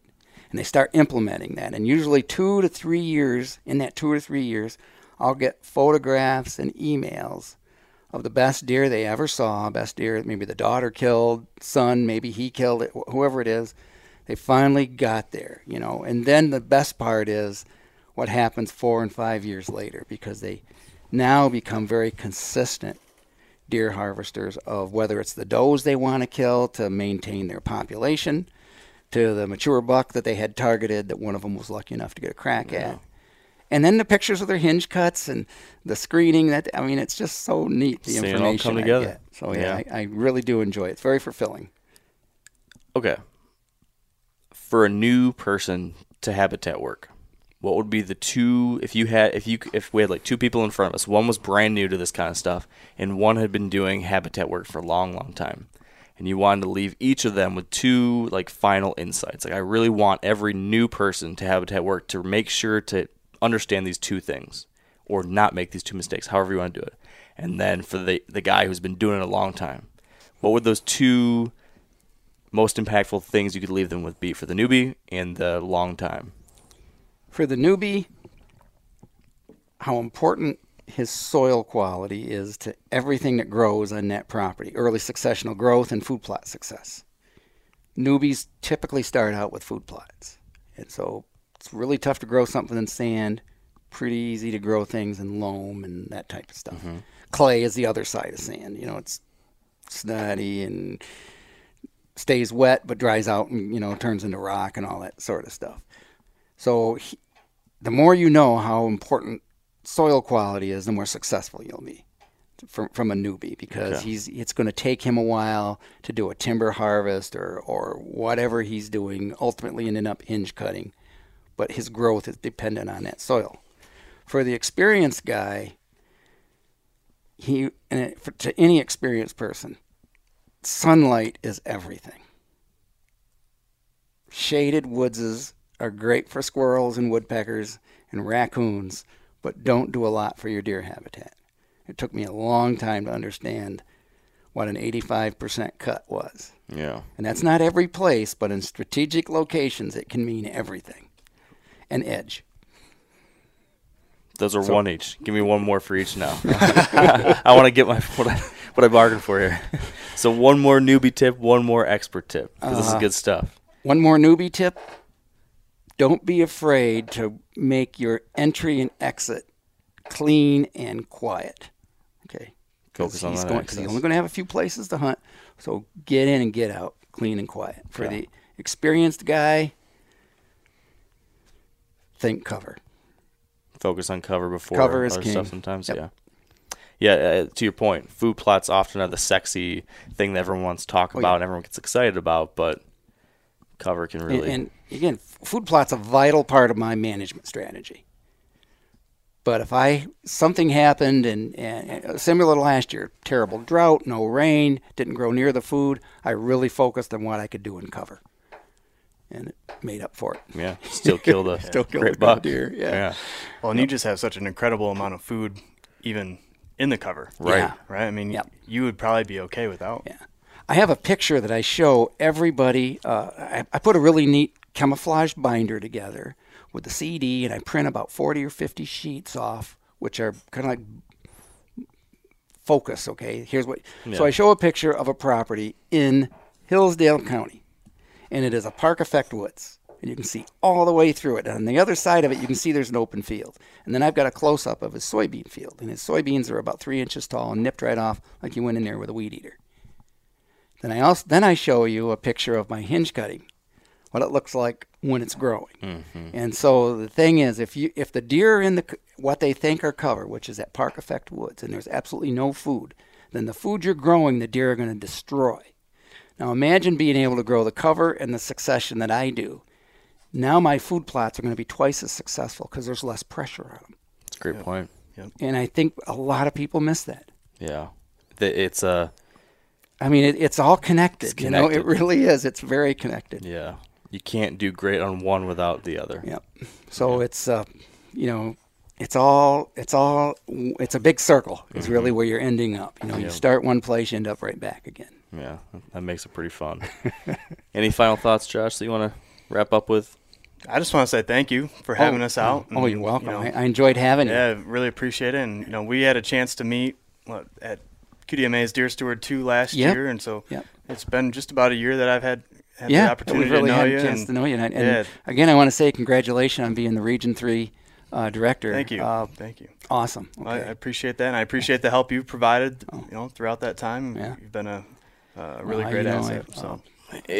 Further, do you want to take advantage of this opportunity to plug anything for QDMA? Or I know you've been trying to get some branches up and running where people haven't been stepping up for leadership positions yet. Do you want to throw that out there to see if there's anyone interested? Or? Yeah. I mean, there's definitely areas. So my region, I think we've talked about this before, but it's Michigan, Indiana, and Western Ohio. So if there's anybody in those areas that want to get involved in a branch that's already existing, or if maybe there's not a branch that is in that area, please feel free to reach out. We can get you some information. We've got some stuff in the works with some of these branches that have been inactive in Michigan. I've got a meeting next week with some guys about maybe the Southeast Michigan branch and get that one back up and running. So stay tuned. Hopefully there's some more stuff and coming up in the near future that will be in this area, and I'm looking forward to it. I was at this event last night, the storytelling event for BHA, and there was a handful of people there who'd been listeners who had said that they're relatively new deer hunters and they were interested in trying to get tapped into the community. So they went to that event and that was cool.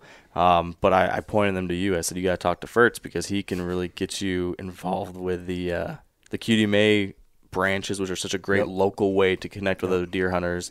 Learn so much. I mean, the network of hunters just here in southern Michigan that Jake and many of your friends are involved down here. I mean, and we're kind of starting to get into that time of year where we're doing some more educational themed stuff. So keep an eye out for that. I know you and I are doing we're doing an event in the Grand Rapids area with the West Central branch, June 7th.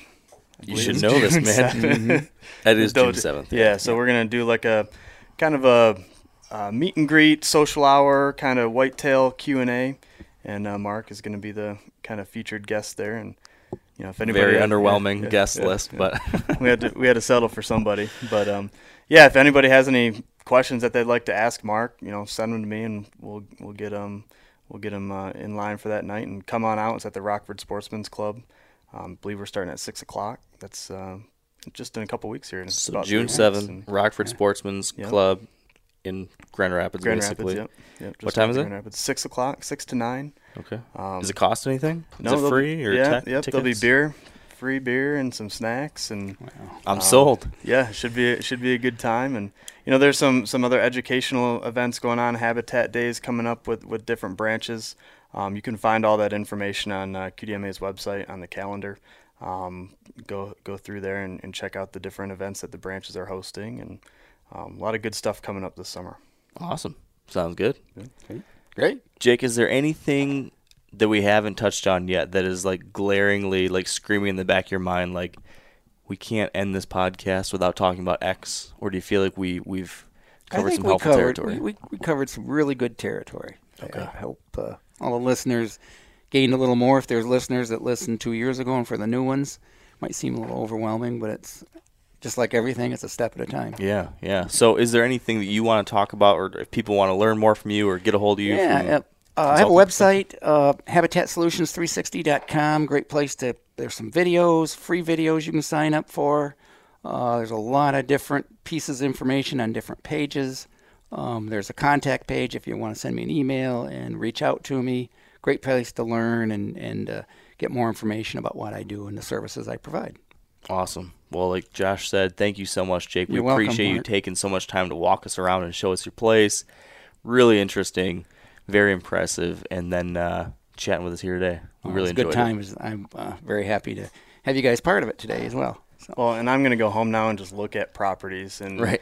think, how can I figure this out to buy one of these places? Yeah, Josh is going to be putting down a down payment soon now after this. This is this has definitely got me excited too. This always seems to, I've been lucky enough to get to go on some cool property tours, and whenever I get done with them, I'm right home to the computer, and I'm just looking. So. And you know what the old saying, we're not making any more of it. Yeah, it's true. Exactly. It's hard to. It doesn't seem like a bad investment. It seems like land's always going to be a good thing to get into. You know, we did it 38 years ago. And at the time, you know, older people that we knew in the family thought we were crazy, but my gosh, it was the best decision I ever made. Yeah, I can see why. Yep. Pretty awesome place. All right. Thanks, guys. And that is a wrap. Just a couple quick things before we go. Like me and Josh talked about, got that June 7th event in Grand Rapids, Michigan. Would love to see you. There's more details about that over on Facebook. I just shared a post for it. Speaking of Facebook, I want to give a quick plug for the Wired to Hunt social media channels too.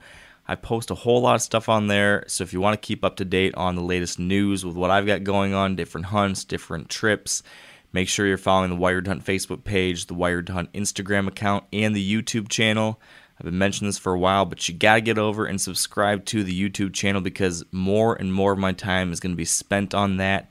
Really going to be prioritizing it this fall, so make sure you're checking out those videos.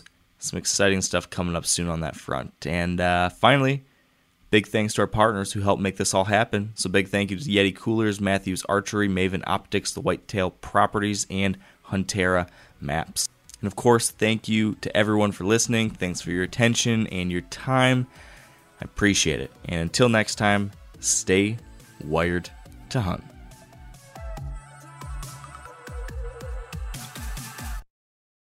Outdoor adventure won't wait for engine problems. Things like hard starts, rough performance, and lost fuel economy are often caused by fuel gum and varnish buildup. Seafoam can help your engine run better and last longer. You simply pour a can into your gas tank. Hunters and anglers rely on Seafoam to keep their engines running the way it should the entire season. So pick up a can of Seafoam today at your local auto parts store or visit SeafoamWorks.com to learn more. Hey, everybody knows Weber grills. I've been using Weber grills my whole life, and check it out. They got a pellet grill, the Weber Searwood pellet grill. Now, with a pellet grill, you can smoke, roast, and sear on the same grill. You can go from low and slow, on smoke boost mode, or crank this thing all the way to a heat sear at 600 degrees. It's got a full great sear zone, so you can put more food on the flame. Get fired up for your new Weber Searwood pellet grill.